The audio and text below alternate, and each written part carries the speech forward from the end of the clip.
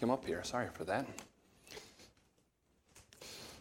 It's been several weeks now since you've been asked to turn to the Gospel of John. So I'll ask you to do that again now, John chapter 11. It's always hard for me when something like last week happens and I'm not able to be with you. God knows best, doesn't he? And I'm very thankful for what he did for us through Ryan's bringing God's Word last week. John 11, and we'll begin reading in just a moment at verse 45. The last time that we were here, a few weeks ago now, we were given a sight of Jesus raising Lazarus from the dead. And what we were seeing, we realized then, was something of a peak of a mountain that we've been climbing in John throughout this gospel. Because Jesus has been giving us signs that point to who he is all the way along. Signs that point to, in particular, to his divine power and his divine mission. And we watched as Jesus raised this man from the dead, and we realized that we were watching him display the highest of those signs that he was going to give in his earthly ministry. And so it was something of a mountaintop, you could say, a peak. But this morning, we could very well say the same thing. We could say that that's happening this morning on another mountaintop, another mountain that we have been climbing. That's a metaphor. When you're in the world of metaphors, you can be climbing two mountains at the same time, so we'll just go with that. But we could say that because there's another theme that has been developing all the way along here, and that's had to do with the way that people have reacted to Jesus as he has increasingly revealed God to us in himself. And in particular, with the way that the rulers of the Jews have reacted to him. They're standing, we've seen, in something of a representative place for the nation. They have misunderstood him. They have questioned his authority.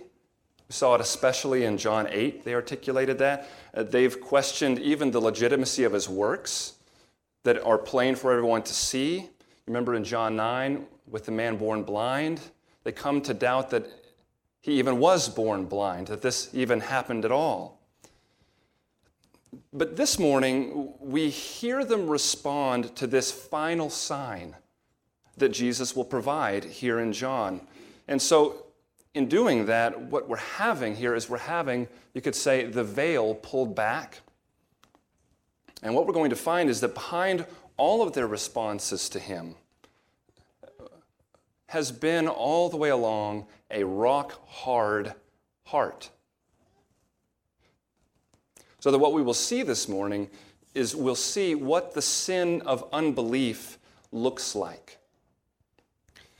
It's really important for us to understand this because the sin of unbelief is not a sin that you and I are immune to.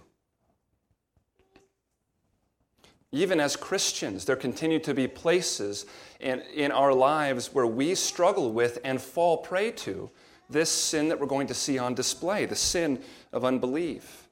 It's a statement in Mark 9 that seems to be praised, or at least held out as an example to us. You remember when the man cries out to Jesus in Mark 9:24, he said, "Lord, I believe, help my unbelief." Even as Christians, there is a war to be waged against unbelief. And my friend, when you look inside yourself and you find that unbelief is a presence that does plague you, that does attack you in this area or in that one, you need to know that you are not alone in this. But part of what can so help us in our fight is to better understand the enemy that we're fighting against.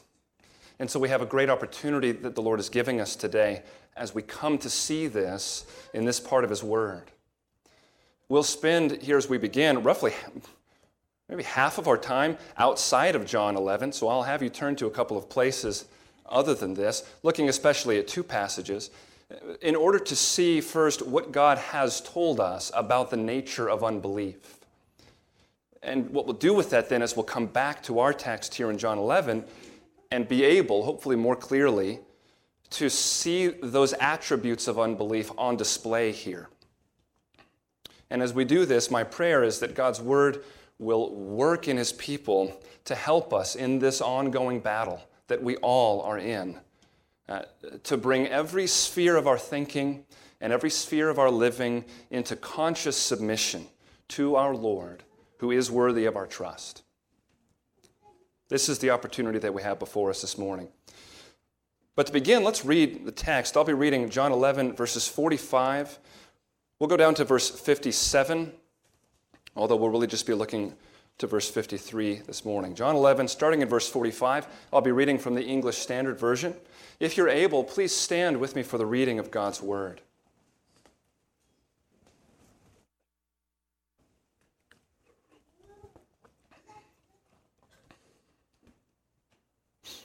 John continues in this way.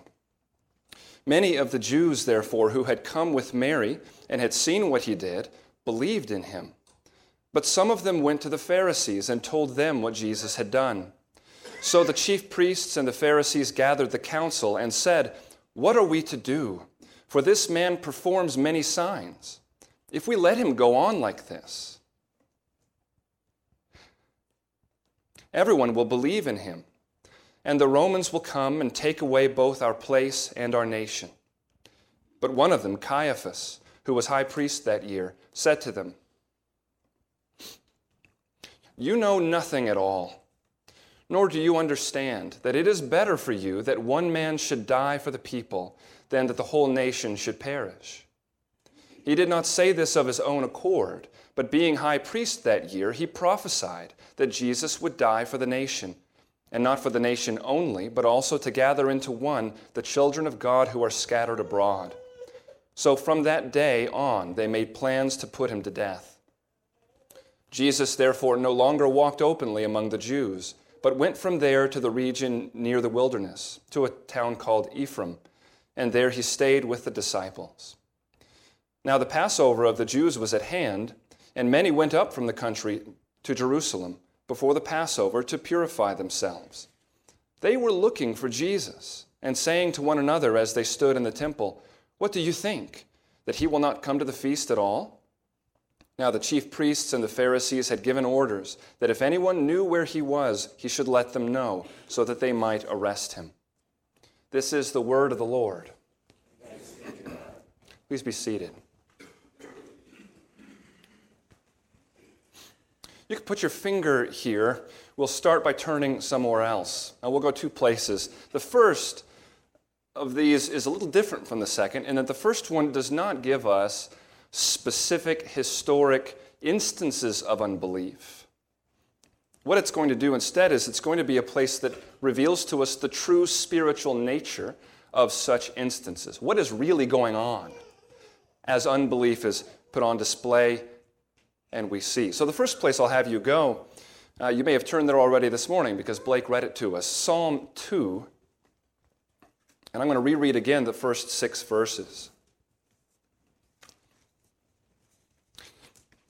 Listen again to what we have here.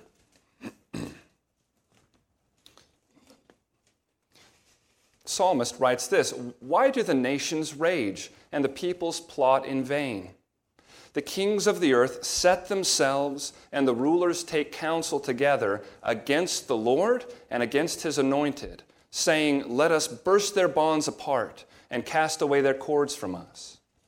He who sits in the heavens laughs. The Lord holds them in derision. Then he will speak to them in his wrath and terrify them in his fury, saying, 'As for me, I have set my king on Zion, my holy hill.'" Now just notice that in terms of the way it's written, it's quoting humans in their rebellion against God. How often do you think that anybody on earth, or any ruler on earth, comes out and says this? Is this what's going on in the meetings of the United Nations behind closed doors? They're saying, how can we cast off God's bonds from us? He's not giving us here things that are usually said. We are plenty good as humans at piling subterfuge, rationalizations, excuses on top of what's going on inside of us. So that's one thing that's important to notice. He's not quoting what fallen men in our rebellion actually say. What he's doing here is he is giving us the truth of the matter. What is it that characterizes the nations? What characterizes the people of this world, as represented even in their rulers? And there are two characteristics especially here that this first text especially puts on display for us to see. They are sinful rebellion and a blindness to God's goodness. These people are summed up here to begin with the description that they rage and they plot in vain. You see that in verse 1? So a couple of questions for us to think about here. Why is one question. Why are they raging and plotting? And verse 3 tells us the answer. They perceive that there is some authority over them. There is some constraint upon them, and they hate it. There's an authority that they perceive over them. They want to be out from under that authority. Now, that's only a display of sinful rebelliousness if that authority is acting in an unjust way upon them. If it's only sinful if they're being unjustly oppressed. Right? So the second question is very important, and that's the question of who. Who are they raging against? Who are they plotting against? And verse 2 gives us that answer, and it tells us that there are two answers. First, these people are plotting against their own creator and owner. They set themselves, it says verse 2, against Yahweh, against the Lord. That's first. So we know right away, this is not the action of an oppressed, unjustly ruled group of people. It's in fact the very definition of sinful rebellion. Sometimes sinful rebellion is expressed in rebelling against God-ordained human authority. That would be sinful rebellion. But these people, as they're being articulated here, they're not even doing that. They're rebelling against God himself. They perceive his authority over them and they say, how can we get rid of this? So who are they raging at? They're raging at their own maker and therefore the one who owns them. But that's not all that it says. Verse 2 also says they've set themselves against the Lord, but also against his anointed. You see that? This is the one, the anointed one. This is the one that God has chosen and set apart for himself, the one who will be sent from God, representing God. This is a title, the anointed. This is the Messiah or the Christ. It's all the same word. This is Messiah. Sometimes that title is used of prophets, like in 1 Kings 19:16. But most of the time, that title is used to describe the king. So that it's used of King Saul in 1 Samuel 26, God's anointed one. It's used of King David in Psalm 89:20. Usually this is speaking of God's king. And that's clearly the case here as well, because verse 6 says, it's useless for you, this is now God speaking, it's useless for you to rage against my anointed because I have set my king on Zion. So there is God, their maker and ruler, and there is the one representing God to them, one coming from God. And we first noticed that their sentiment is one of utter sinful rebelliousness as they want to throw off God's rule. But there's one other attribute that we need to notice here before we move on. Do you notice in what they say? Do you notice how hardened they are in their blindness about what God is like? What this God is like. They have absolutely no sense that this one that rules over them might be good. That his authority over them might in fact be desirable.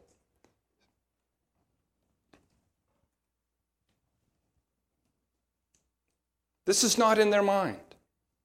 No sense that his ways might be the best ways. They are rulers in this world. They want to rule. In fact, they want the place of God himself. And we could belabor that, but instead of doing that, let's take these traits we're seeing there in Psalm 2 and bring them with us into the next place I'd like us to look. So you can come back into the New Testament now, but turn ahead to the book of Acts. Find Acts chapter 7. Now, this will be different than Psalm 2 in that what we're going to find here are specific instances in history of this kind of unbelief put on display. As you come into chapter 7 of Acts, you see that this is the place where Stephen has been brought up before the Sanhedrin, and he's speaking to them. Now remember, this is the Sanhedrin. Right? This is the same group that we're hearing from in John this morning. It's not that long after this happens in John 11. This is very likely the same groups of individuals, the same guys that we're hearing from in John 11. Now Stephen is speaking to them here. And he starts telling them the story of Jewish history. That's what you have through most of that chapter. And what he's doing as he's moving through their history is he's pointing out specific things in their history. And it's interesting to notice where he stops and the points that he brings out.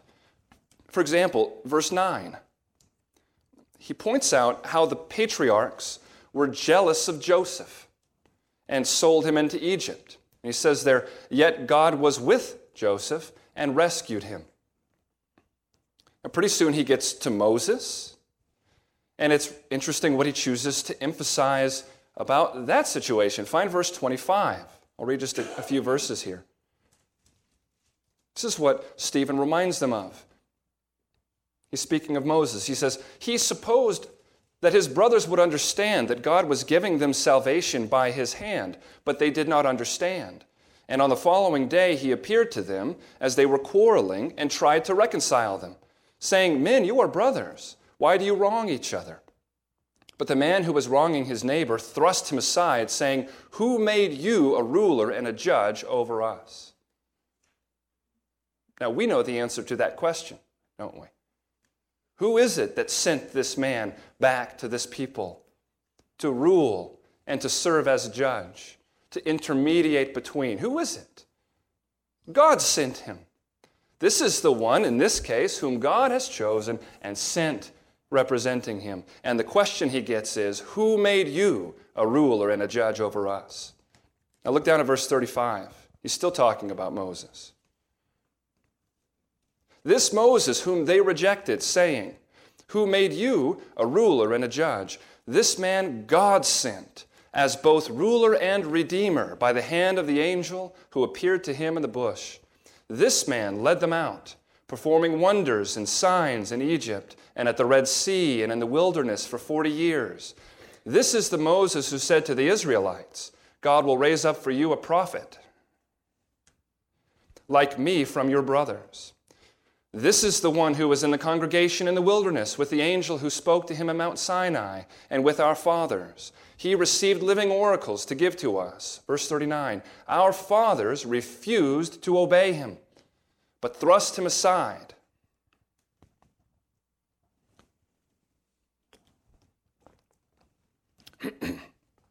And in their hearts they turned to Egypt. Maybe you can tell the point that Stephen is leading to here. But he brings it all to a head down in verse 51 as he's again speaking to the same group of people, this Sanhedrin.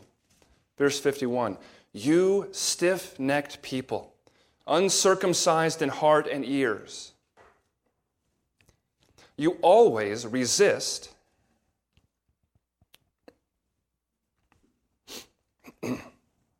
You always resist the Holy Spirit. As your fathers did, so do you. Which of the prophets did your fathers not persecute?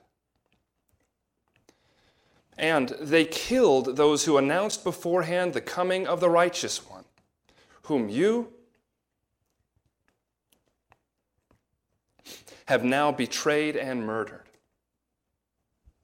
I don't know why, but it's always hit my ear more pleasingly a different translation that says there, they killed those who announced beforehand the coming of the righteous one, whose murderers and betrayers you have now become. Now, what is Stephen emphasizing in these points? It's not hard to see, for one thing, the emphasis on the same attributes that we saw on display in Psalm 2. There's this repeated emphasis upon stubbornness, rebelliousness against the thing, not just God, but the things that God was doing. You can see even from that first verse that we read, verse 25, also an emphasis on their complete blindness concerning God's saving ways. He moves toward them unto salvation, and they don't see it. They don't understand, and they push him away. However, we could misunderstand that if we missed the emphasis that we read in verse 51, where he sums it all up by saying of them, you always resist the Holy Spirit. And what we find in these instances in history that he's giving us is we find another attribute, and that is that this resistance lashes out in violence. That's what happens. Those whom God sent, they killed. They persecuted and they killed. And now Stephen says, you have killed the very one that those prophets were announcing. He has come and you killed him.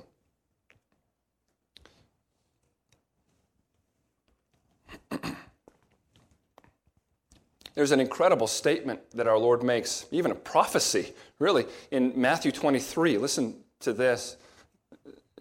Jesus says there, beginning in verse 29, woe to you, scribes and Pharisees, hypocrites, for you build the tombs of the prophets and decorate the monuments of the righteous, saying, if we had lived in the days of our fathers, we would not have taken part with them in the shedding of the blood of the prophets. Thus you witness against yourselves that you are sons of those who murdered the prophets. And then he says this. Very simple thing for him to say to finish this condemnation. He simply says to them, fill up then the measure of your fathers. Go ahead. Fill up then the measure of your fathers. And fill it up they will, as they seek to finish the job their fathers had started by killing not another who has come to announce the coming of one, of the chosen one, but by killing the very one himself whom God has sent. Now, what changed from Psalm 2 to Acts 7 is that we moved from a declaration of what is really going on in human hearts to the way that that looks on the ground in human history as it actually plays out. What does it look like to refuse to believe in the one whom God has sent, and therefore to refuse to believe in God himself? This is what our text in John 11 does so helpfully for us. It clearly bears out for us, and this is what we desperately need to understand. It lays out for us a true biblical picture of unbelief. And what we find is that unbelief in Scripture is not described in modern post-Enlightenment terms that we often think of the word unbelief. It does not describe it in terms of doubting the evidence of his existence, just needing some more facts, and until I have those facts, I'm not really persuaded, so I don't believe. That is not the picture that God's Word gives us of the sin of unbelief. In fact, God's Word gives us quite the opposite picture. The point is made over and over again that mankind, being made in God's image, is created knowing that God exists. We can't escape it. Romans 1:19 tells us that in our unrighteousness, men suppress the truth. It says, quote, because what can be known about God is plain to them, because God has shown it to them. For his invisible attributes, namely his eternal power and divine nature, have been clearly perceived ever since the creation of the world in the things that have been made. so they are without excuse. For although they knew God, they did not honor him as God or give thanks to him. That's what the Bible tells us about this other conception, this notion of knowledge of God. That's the sort of thing that I just read to you in Romans 1 that we are to be thinking of and that we're talking about when we talk about unbelief. The appeal that we'll hear today at times of more evidence, it is a tactic of unbelief in order to excuse itself. But what we find in places like this morning is that the truth of the matter is unbelief does not care what it sees. It doesn't matter what it sees. It doesn't matter what it hears. Because when it hears from God, it hears a voice that it does not trust. The Israelites believed by a certain time in their time with Moses and Moses' revelation to them. By the time they were in the wilderness, the Israelites knew that Moses really was sent from God. It's quite inescapable in terms of a factual knowledge. They knew that the signs he performed were real, did they not? And when they got into the desert, what they showed is that it didn't matter because they didn't trust him. They didn't trust the God who sent him, and therefore they didn't trust him. So that they can say to him, after all that they saw in Egypt, they can say to him, "You led us out into the desert to die." And their hearts can return to Egypt and long for the days. It's the same cry that we heard in Psalm 2. We see you, we just don't trust you. We want to flee from you, and even, in fact, to attack you. So we're seeing that unbelief is not at its essence a lack of information. It's a lack of trust. Or to put it in terms that Jesus has used recently in John's Gospel, I hear your voice, and it sounds like a voice I want to get away from. I don't trust it. Now let's add in what we find here in our text this morning, verses 45 to 53. Let me reread for us. We'll read verses 47 and 48. So just be thinking here. The true Messiah himself has come. And what we've seen is he's come with indisputable signs of his divine authority and his divine origins. What is the response to be? Verse 47. So the chief priests and the Pharisees gathered the council and said, "What are we to do? For this man performs many signs. If we let him go on like this, everyone will believe in him. And the Romans will come and take away both our place and our nation." The first thing that we hear from them at the news of this miracle of life from the grave is the question, what are we to do? Literally what they ask is, what are we doing? What are we doing? And so some translations take that to mean something like, what should we do? Like, what should we do next? What's our game plan here? But others take it more as a statement of self-reflection. What are we doing? What are we accomplishing?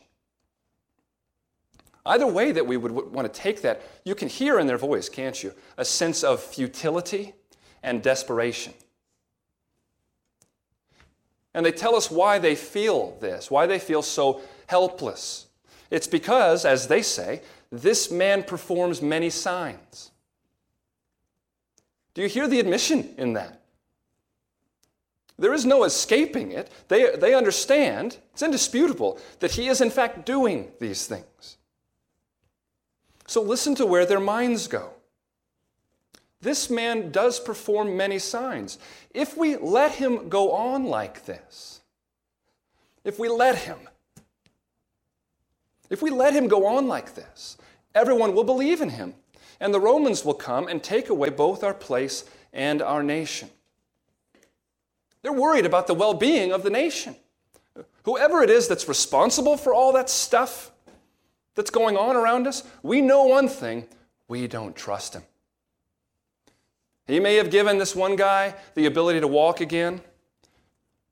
He may have given that other guy his sight back when he'd been born blind. He might have given Lazarus his very life back from the grave, but he cannot be trusted to keep us safe.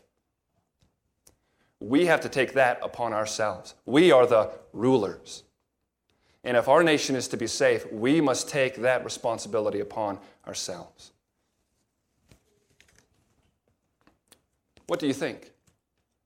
Is their problem here that they have just not seen enough yet? Maybe if they see a bit more, they will become convinced. Is that the problem that God's Word is showing to us?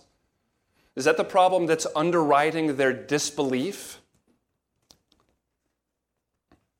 It very clearly is not. And if we still struggle, though, with that question, I need to remind you that Jesus actually addresses that very question and answers it for us. Do you remember his parable? I mean, John is notoriously without any parables in the whole gospel. But do you remember the parable elsewhere of the rich man and Lazarus? Different Lazarus than this Lazarus. You have a rich man, this is Luke 16, a rich man dies and goes to Hades in torment. At the same day that a faithful beggar named Lazarus dies and is carried to Abraham's side, it says in that parable. And the rich man calls to Father Abraham from across a great chasm. What he's worried about is he's worried about his brothers who are still alive on earth. So he calls out to Father Abraham and he asks him to send Lazarus, the beggar, back to earth to warn his brothers who are still there. Do you remember that?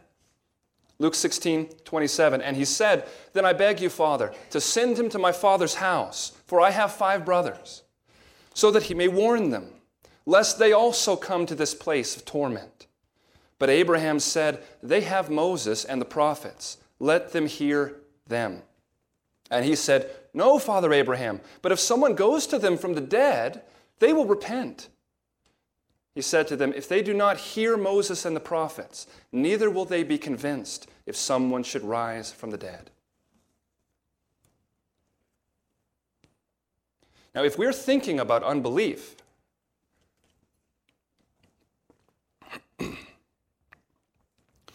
in the way that our modern age has tricked us into thinking about it, that it's really a matter of genuine neutral ground, uncertainty, and just needing to learn some things or see some things and have sufficient evidence to weigh. If we're tricked into thinking that that's the nature of unbelief, then that I just read in Luke 16 makes no sense at all. Abraham's words fall totally flat and disingenuous. In fact, we even find ourselves sympathizing with the rich man. I ask you, in Jesus' parable, do you think he means for us to sympathize with the rich man who is asking him to send Lazarus to warn his brothers? That is not the point here at all, is it? We would only adopt that posture if we've been tricked as to what unbelief is really like. In fact, what we find there in that chapter is that Jesus is actually teaching us about unbelief right there. He's showing us what its nature is. That's the whole point of the parable, the nature of unbelief, which is that if somebody does not trust the voice of God, it doesn't matter what they are shown. He says there, they will not be convinced if someone should rise from the dead. I ask you, be convinced of what?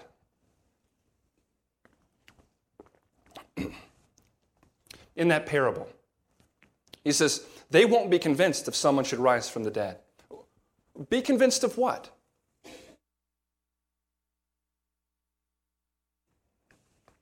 Excuse me. Is he saying they won't be convinced that a supernatural being exists if someone should rise from the dead? Is he speaking into this Jewish context and saying they won't be convinced of the existence of a God who made them? That's not what he's talking about. They already know that. That would be very much confirmed to them if someone rises from the dead, returns to this world.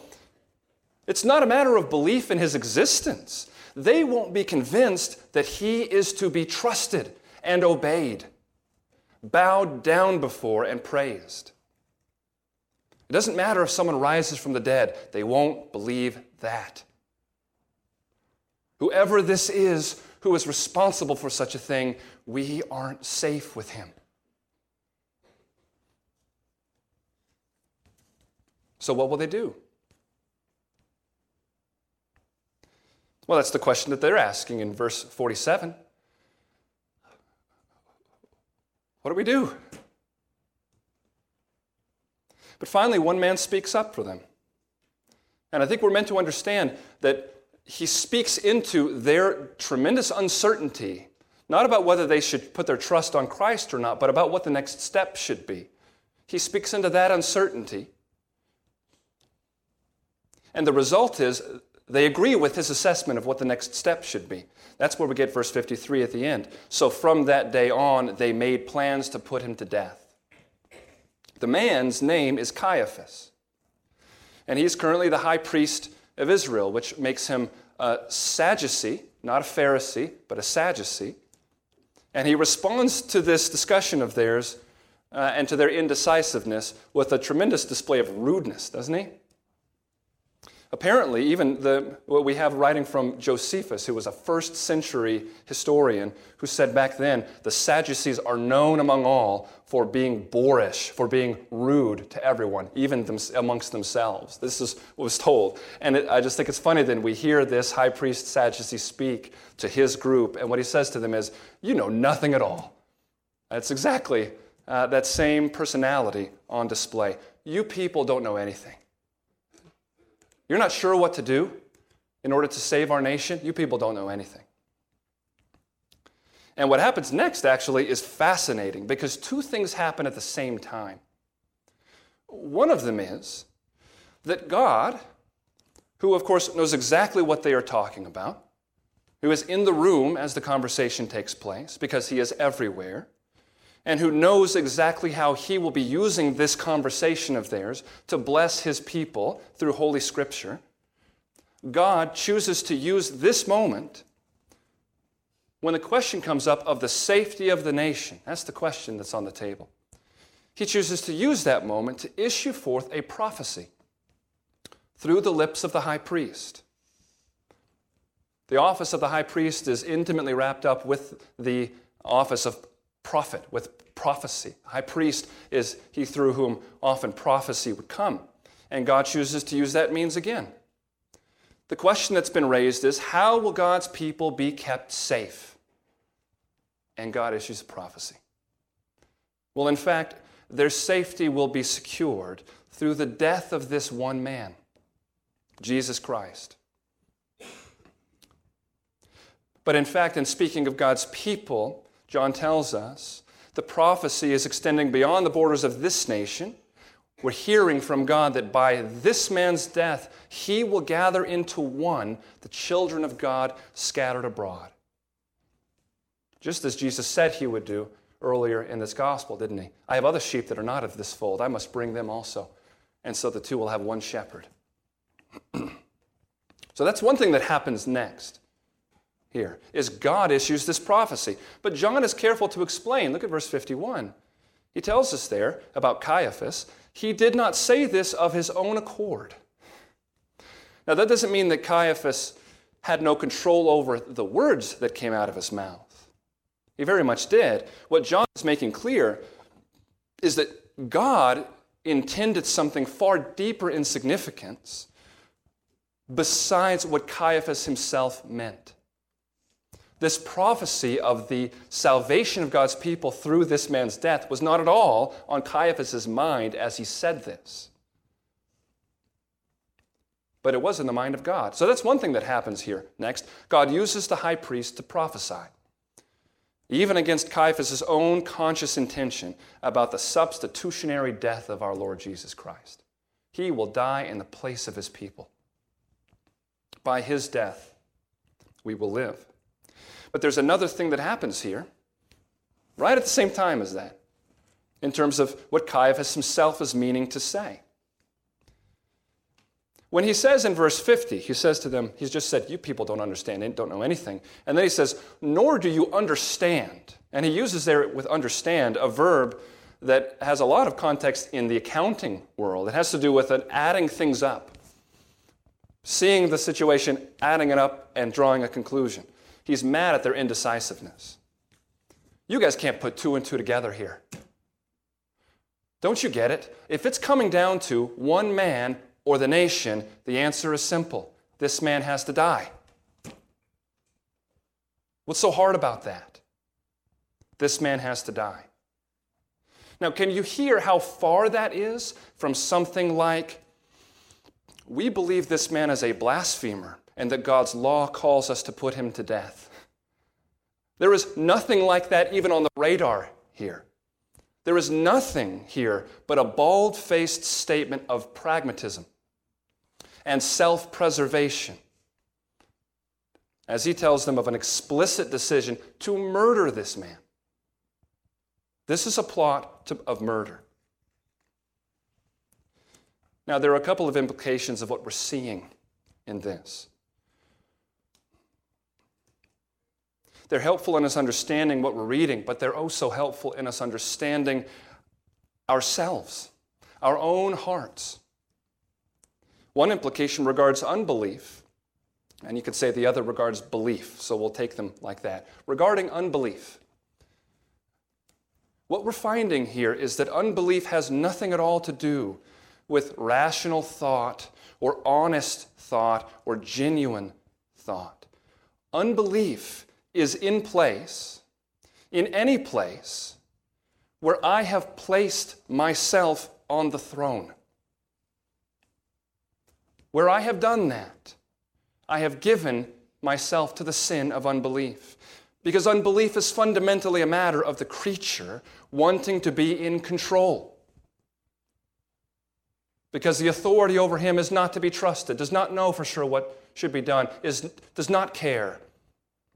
The creature wants to be in control. The creature wants to be the one whose will is done on earth as it is in heaven. I don't trust him.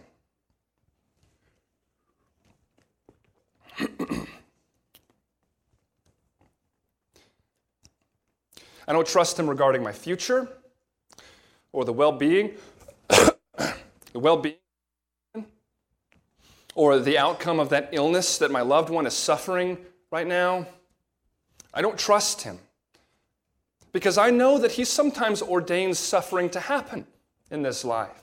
He sometimes ordains loss to happen, death to happen. And if he sometimes ordains that, he might ordain that in this case too. And so I don't trust him. And I'll take whatever means necessary to bring my will about. If it accords with the law of God, great. If it doesn't accord, so be it. I will take whatever means necessary to bring my will about. And so what happens is pragmatism rules my decisions then in that realm. Now, as creatures, we're masters of inconsistency. I can be a believer, trust the Lord with my salvation, believe that he is trustworthy, and yet still there's that dark place in the land where unbelief persists. We need to be able to recognize that in those places, that is what it is when I don't trust him. It's unbelief. You can spot it when we begin to make our decisions based not on what he has revealed to us, but based fundamentally upon what will bring my will about. I do that because I am not believing him. I am not trusting him.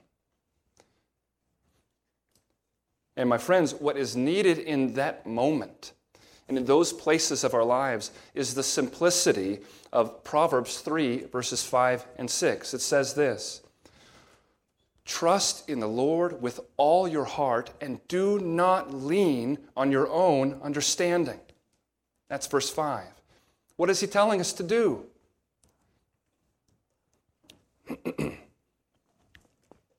He's telling us, here's what you must do.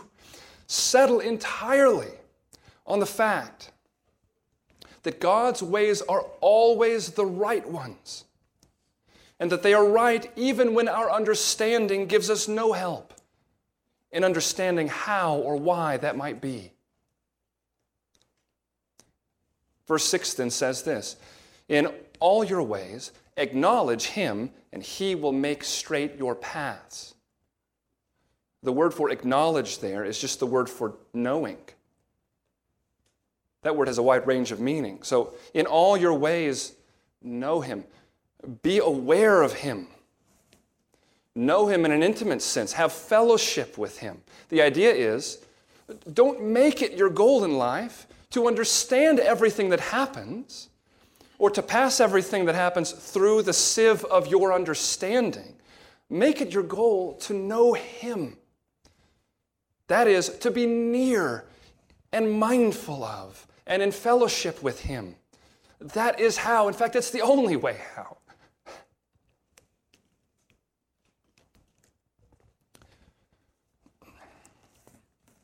That is how our lives will be well lived. He's giving us the key to a life well lived. And He can do it with statements as simple as that. But you know it to be true. If I have decided that it truly is and ought to be my will that should be done on earth as it is in heaven,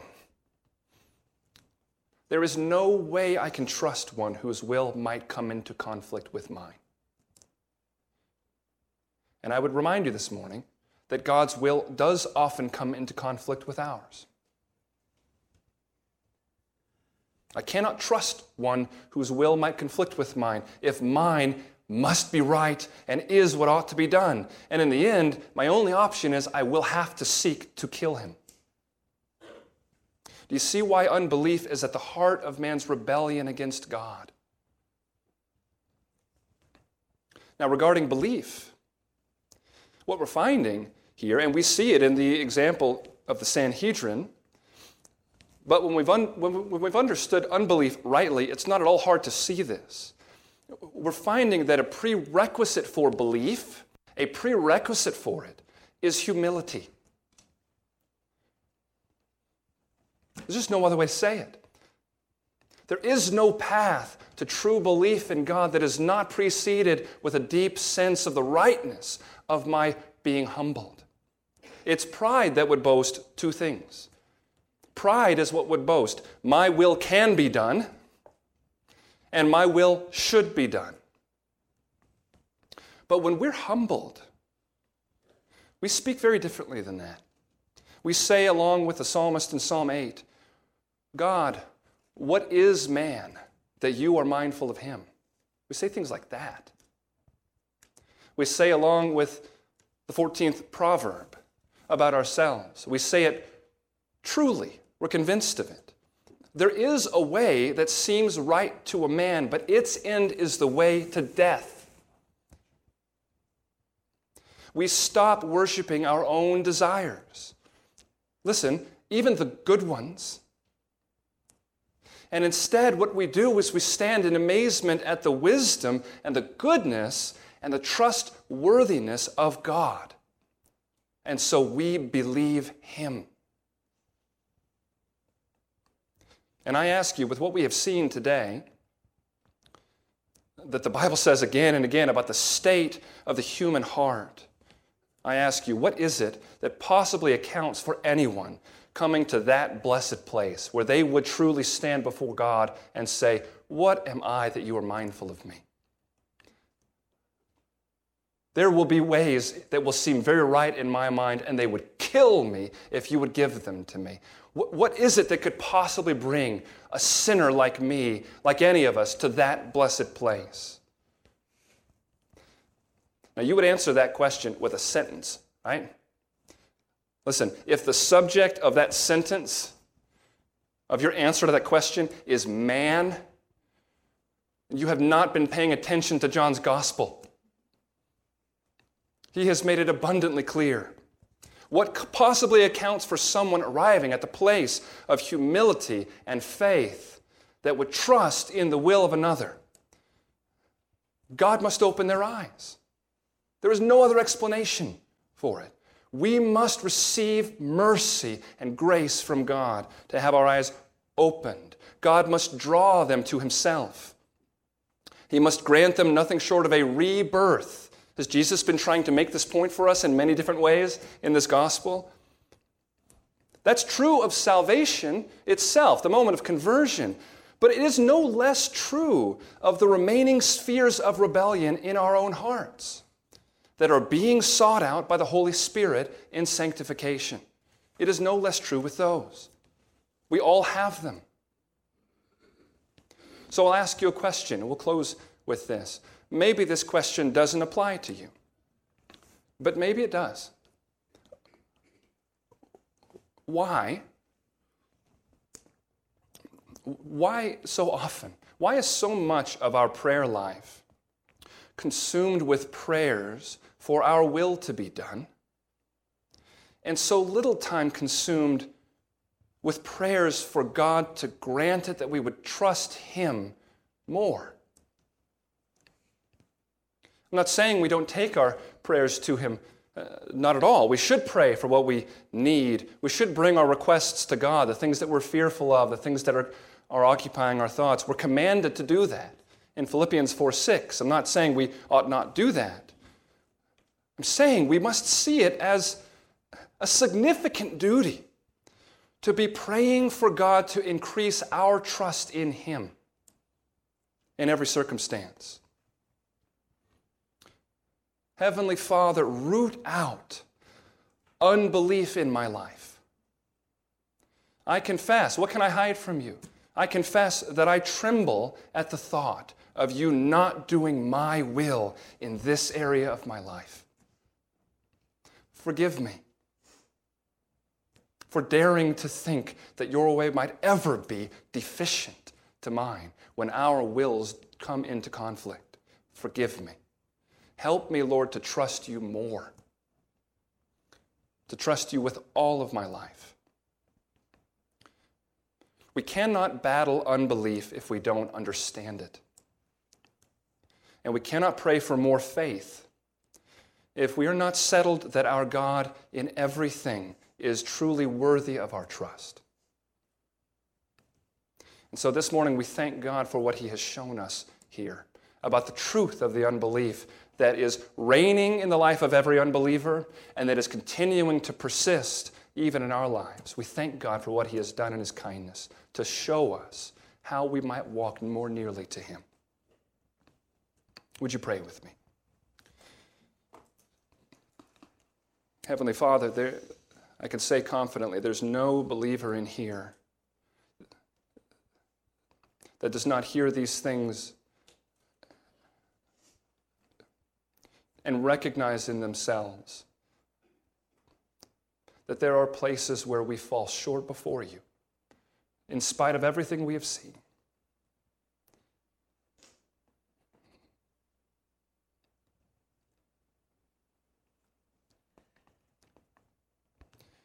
And you have shown us so much. You've taught us so much. You've shown us so much. We thank you for it. But this morning we're especially thankful for your patience with your children.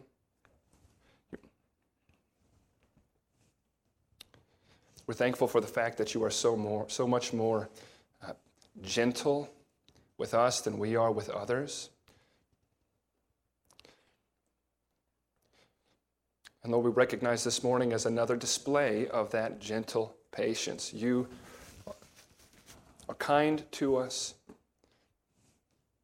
You do indeed meet us where we are, but we've just experienced again that you do not ever leave us where we are because you love us and you are good. Lord, thank you for what we've seen this morning, and I do pray, Lord, that this would lead to repentance. This would lead to renewed zeal and energy in that area of my life to do battle. That it would lead to prayers that are fuller. Because we come to you with a clear sense that while our emotions may not obey, we know that your ways are good.